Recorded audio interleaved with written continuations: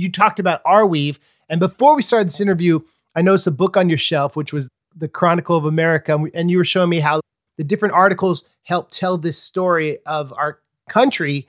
And you can't do that without the primary sources. Yeah. And so what's really interesting about what you can do, so Immutable Access is a library. We democratize access to the data, but we also are not holding hostage the intellectual property of the publishers. The publishers literally still own their own data. You're tuned to the ArCast, where we talk about the blockchain on the ArCast and how your data remains the ArCast, where Arweave is the topic, censorship-resistant permanence. Yeah, we got it. Hi, everyone. Welcome to the ArCast. This is episode 29.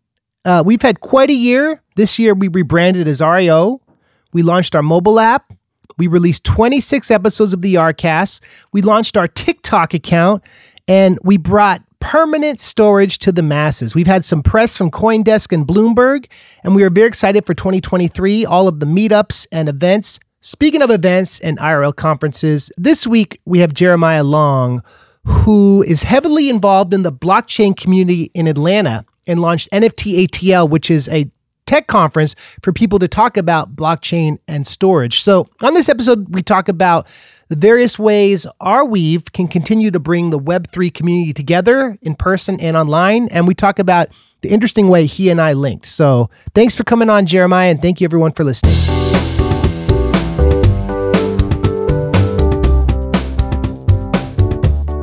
Hello, friends. Welcome to the ArCast. Now, we have a guest this week who's very special, who I cross paths with digitally through the world of archiving. Thank you. Thank you so much. And I'm so excited that the first time that we really get to meet and talk ever is through a medium like this, because it's just exciting. And when you just said that, you're right. It was my version of trying to archive something even then. So yeah, that's really interesting to think about. So I'm so happy to be here. Thank you. No, it's interesting, man, because like we connected recently and we just pieced together that I had this video that a friend made for a birthday party for one of my old songs, and it somehow ended up on YouTube and it got a lot of views. And I was like, how did this get put on YouTube? But you explained to me, you found it, you like ripped it from my old fan club site or something, and you put it on your YouTube because I knew your name from that too. Yeah.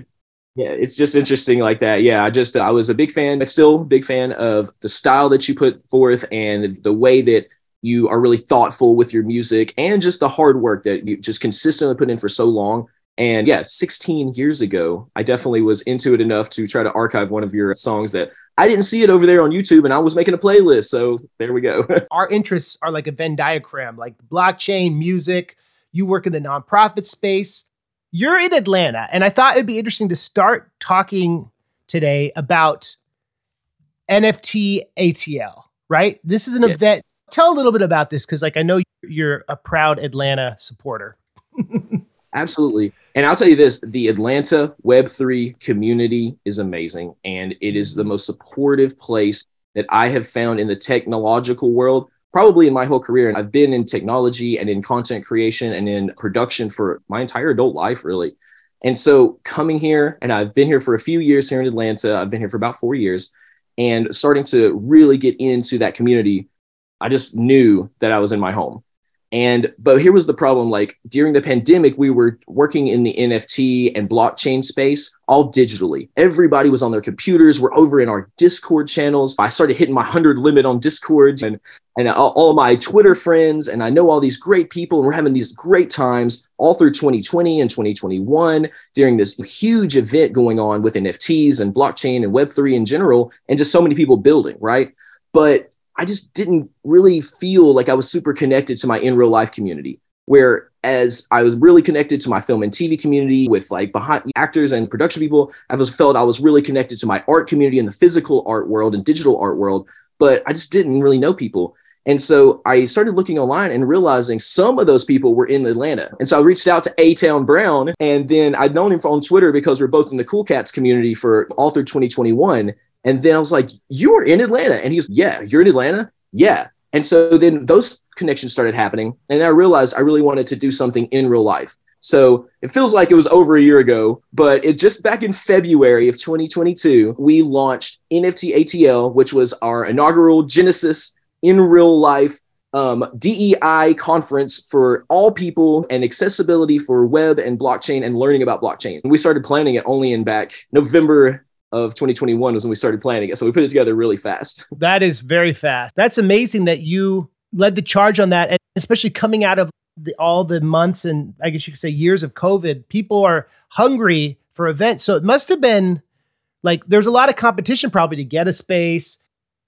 How'd you go about organizing all that? I am so thankful and I'm so fortunate that Stephen Beeler, who runs a nonprofit called Roll Call Theater, he has this incredible theater space that he has playwrights and he has film festivals. And I've known him for quite a while, since before the pandemic. He has a space in Ponce City Market, which is a real central, amazing place in Atlanta where people love together. Everyone knows where it's at. It's in the heart of it. And so he told me, we were talking about NFTs and talking about what was going on back in that November. And it's like, we were chatting. I was like, I'd like to put on a real life event. That event we've been talking about. I'd been gathering all of my contacts to start talking to people. And he's like, I really want to hand the mic to you and give you this space to do this. And he was super supportive and got me the space for no charge through his nonprofit. I didn't have a nonprofit at the time. I was just a kid with an idea in his heart.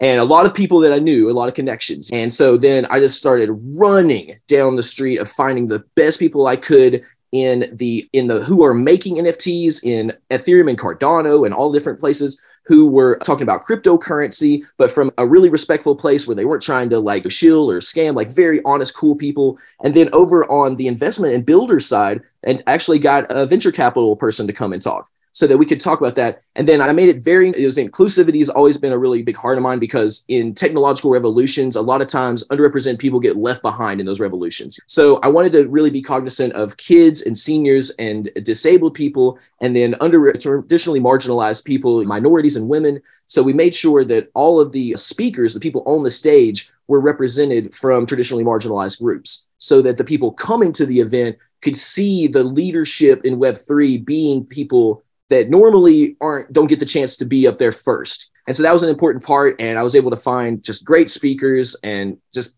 not throw it together. We worked really hard, a lot of long hours, website, ticketing. I sculpted the NFT ticket in Oculus inside of a Gravity Sketch.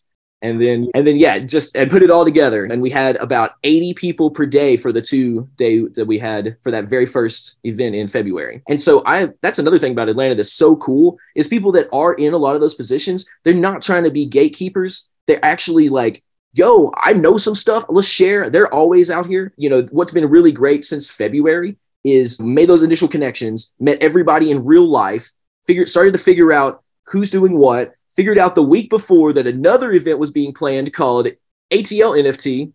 And then we didn't know about each other till the week before, and they were at the Atlanta Underground. And it was a one-day event with this amazing person named Elizabeth Strickler and another dude named Chris Pilcher. And they're more in the college side and in the music and EDM side, like planning side. I promoted a few other events like Render that was coming up later in the year, and another event that was called NFT ATL Con that was happening in May of the year. And then every event that I knew about, I'm just like, wag me. We're going to talk about every event. We're going to include everybody as deeply as we can, because in Atlanta, it can be a very fractured community because it's so spread out. But because of things like the Beltline more recently and things like that, there's just ways that people connect better. And so I just thought, hey, one of my missions will be to connect those people all together. Giving people a platform and like making that part of the mission, I think is awesome, man. Especially in a city like Atlanta, where there's so much culture and so many different voices. The seeds for Wedge, your 501c3 nonprofit, kind of came out of that too, right? That's exactly right. Yeah, I met my dude, Michael Wassifer. He's a German immigrant. He's been in finance and on the fractional finance. See if I'll mess his titles up, but he's been in the finance world for a long time. And coming to my event, or our event, the community event in February for NFT ATL, he got his first big taste of what the Web3 world is really about, even though he'd been researching and looking, but then in seeing the people doing it, right? And so we hit it off really quickly, because what he loves is the structural side of it. And we talked about what it would do and how we could structure things. Then he just really laid a roadmap that I was like, oh, let's work together on something. And we very quickly started to find a lot of great ways to tie together the programming I was building with the structure of a nonprofit. And yeah, after that, we filed, we created Wedge Incorporated here in Atlanta, Georgia. He somehow did this is his third time doing a nonprofit. He did his magic and got us our 501c3 within 35 days. And then I immediately booked some programming with Fulton County, and we got our vendor status there. And then we just started going off really quickly on the 3 specific pillars we work with. We formed because of the work that, I'm doing in the city, right? Community oriented, like all the community based organizations like Daima and Crypto Monday, and a lot of the places like the Atlanta Blockchain Center, which opened during the summer of 2022. It's a brick and mortar. And then government partnered, like with Fulton County in the state of Georgia and Library of Congress, anybody who would partner with us to talk about getting inclusive nature things into the area. And then a small business, VC and PE, so that when people walk in the door, they say, what is an NFT in that community event? They eventually make it to one of our workshops with Fulton County. And if they even get through that, then we'll get them in front of some Invest Atlanta or some venture capital to see if they can build a business for themselves in Atlanta. So that's where it comes down to in the end, is creating a pipeline for entrepreneurship. You're an example of, if you have the energy and focus and you believe in the goodness of the community and people, you can get things done. Like, you've been working on a really cool project. You're in the MVP stage, immutable access. Let's talk about that. Yeah, my background was as a television producer. I was a TV line producer for about 15 years before moving into being an executive producer and starting networks. In 2016, I went down to Florida and I started a network I joined a UK network that was being started as an executive producer. And we went down there and we were rocking out, but it was during Brexit. So it only lasted like 6 months, and it crashed and burned in that way that a lot of startups do, even startup television networks. So then through some amazing contacts, and shout out to Sway Capshaw, that I made a connection with a newspaper in Atlanta, Georgia, that was looking to go from a weekly print newspaper to being a video-based platform, or being modernized, or doing something with content management, because all of their advertisers were telling them that their print advertising was going to change and they wanted to move to digital advertising. And it was going to really hurt their business, because this is a newspaper that had been around since 1966. So it's right around it's a female black-owned newspaper. They were the only newspaper of record in the Black community that's still around in Atlanta, Georgia. With some help of some amazing people, including the publisher Janice Ware, I came down there around 2017 and worked virtually, and then eventually moved to Atlanta in 2018 to work there and help them create a network. And because I come in there and Miss Ware tells me, I want to compete with CNN in a year. Can you do that? And I'm like, yes, ma'am, let's get to work. And so we just immediately, as soon as it hit the ground, super running, she wanted to modernize everything. She's a very big forward thinker. And so right after that, in the pandemic, I joined with the Facebook Sustainability Accelerator to work with another 45 newspapers as the representative from the Atlanta Voice for all these BIPOC newspapers all across the country that were looking to do a lot of the same work, modernize, to find ways, SaaS products and tech stacks that would help them to improve their business and create sustainable revenue sources. And that's really when I fell in love with blockchain-based architecture. I know it's a nerdy thing to say, but when I started learning about Arweave and about IPFS and about how permanent storage and how NFTs and smart contracts can create democratized access and immutability to data, that's just when my tech brain just went so deep and so happy. And I immediately started working on building something. And I was working with a few different newspapers across the country, including one called the Dallas Weekly. And then in May of 2021, we worked on a project where we created a one-of-one NFT of their newspaper. And what we did is we printed their newspaper, their PDF, as it normally would come out that week, but then we decentralized a copy of the PDF to IPFS. And then we created an Ethereum NFT so that you could see it on like OpenSea, for example, of that newspaper. We got a local Black artist that's a 3D artist to create a cover piece for it. And I wrote the cover article. It was about, This is an NFT, but what does it do? And it was a whole article about NFTs and some mentions of what the NFT culture is doing in the backside of that. And then also all the local news that we normally, that Dallas Weekly served every single week to their amazing community. And so we made that one-of-one, not to sell it or not to do anything there, but as an experiment and a case study to create an idea. And for the next year, I worked on building a product that could make a platform to help local independent newspapers to decentralize their archives and then create sustainable revenue sources through NFT products, through licensing of their intellectual property, and through just building something sustainable that is built on an immutable permanent storage model. You talked about Arweave. And before we started this interview, I noticed a book on your shelf, which was The Chronicle of America. And you were showing me how the different articles help tell this story of our country. And you can't do that without the primary sources, stories of the world. And so your journey is trying to make sense of them and connect them. There's an AI element. And I was wondering if you could talk about that, because that's really a cool part of your mission. Yeah. And so what's really interesting about what you can do, so Immutable Access is a library. We democratize access to the data, but we also are not holding hostage the intellectual property of the publishers. The publishers literally still own their own data.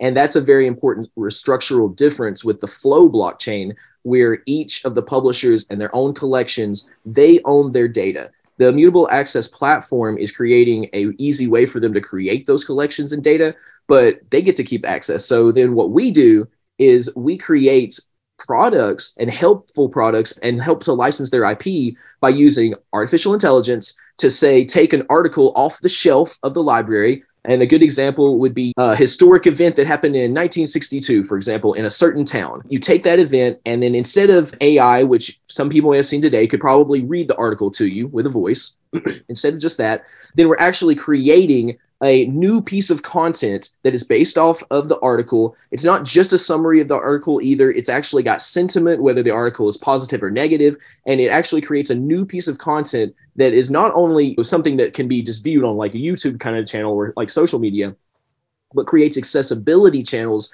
for the content that was never there before, where if you never probably accessed an archive if you can't access a computer. But now the audio portion, the video portion, and the immersive portions that can happen even in the future with like metaverse related examples can happen in ways that never would have happened with it just being a PDF sitting in an archive somewhere that you could potentially search for and read. Now that we were onboarding a small group of publishers and an alpha group, we're not even to a beta stage on this, is where I would show it yet. But with the alpha group, they're uploading their historical documents, and the AI is finding connections across different eras and different locations that we would not have normally seen by looking at one archive in Atlanta, one archive in Dallas, one archive in DC, one archive in LA, looking through the data of the year 1972. There was a single event that all four of the newspapers not only talked about, but had a different or an interesting, unique perspective on the same event.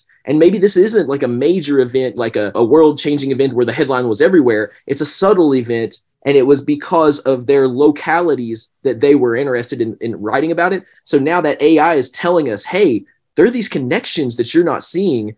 I'm putting them on a silver platter for you.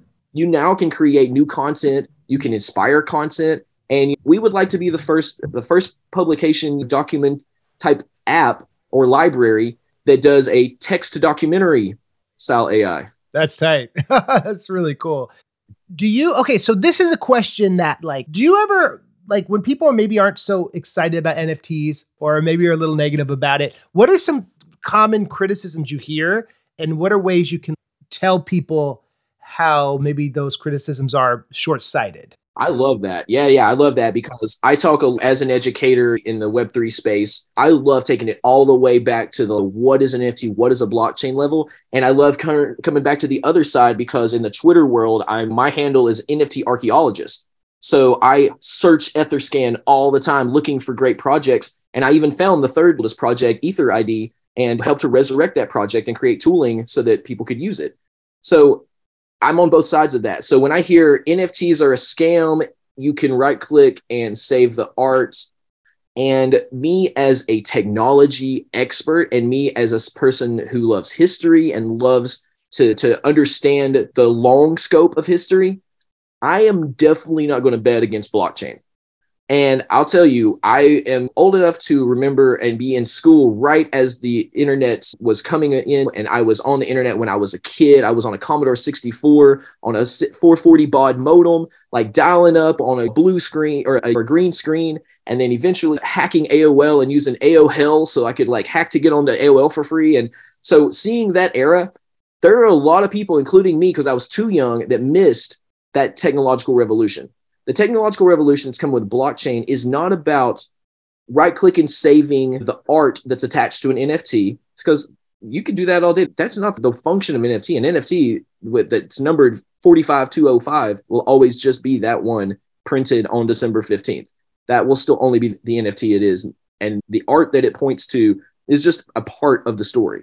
So then beyond that, the blockchain itself, if the internet has survived this long, the blockchain will survive in some form forever. I will never bet as a maxi on one certain blockchain. I love Ethereum. I love the L2s, all of them, what they're working on. I love Bitcoin. I love all the altcoin channels that have a technology on them, not just a coin, but ones that are building something. I love all of that because the competing ideas remind me of the Googles and the Yahoos. And then on the service provider side, the AOLs and all those different companies will compete, and really great technology will rise to the top and serve the market the best.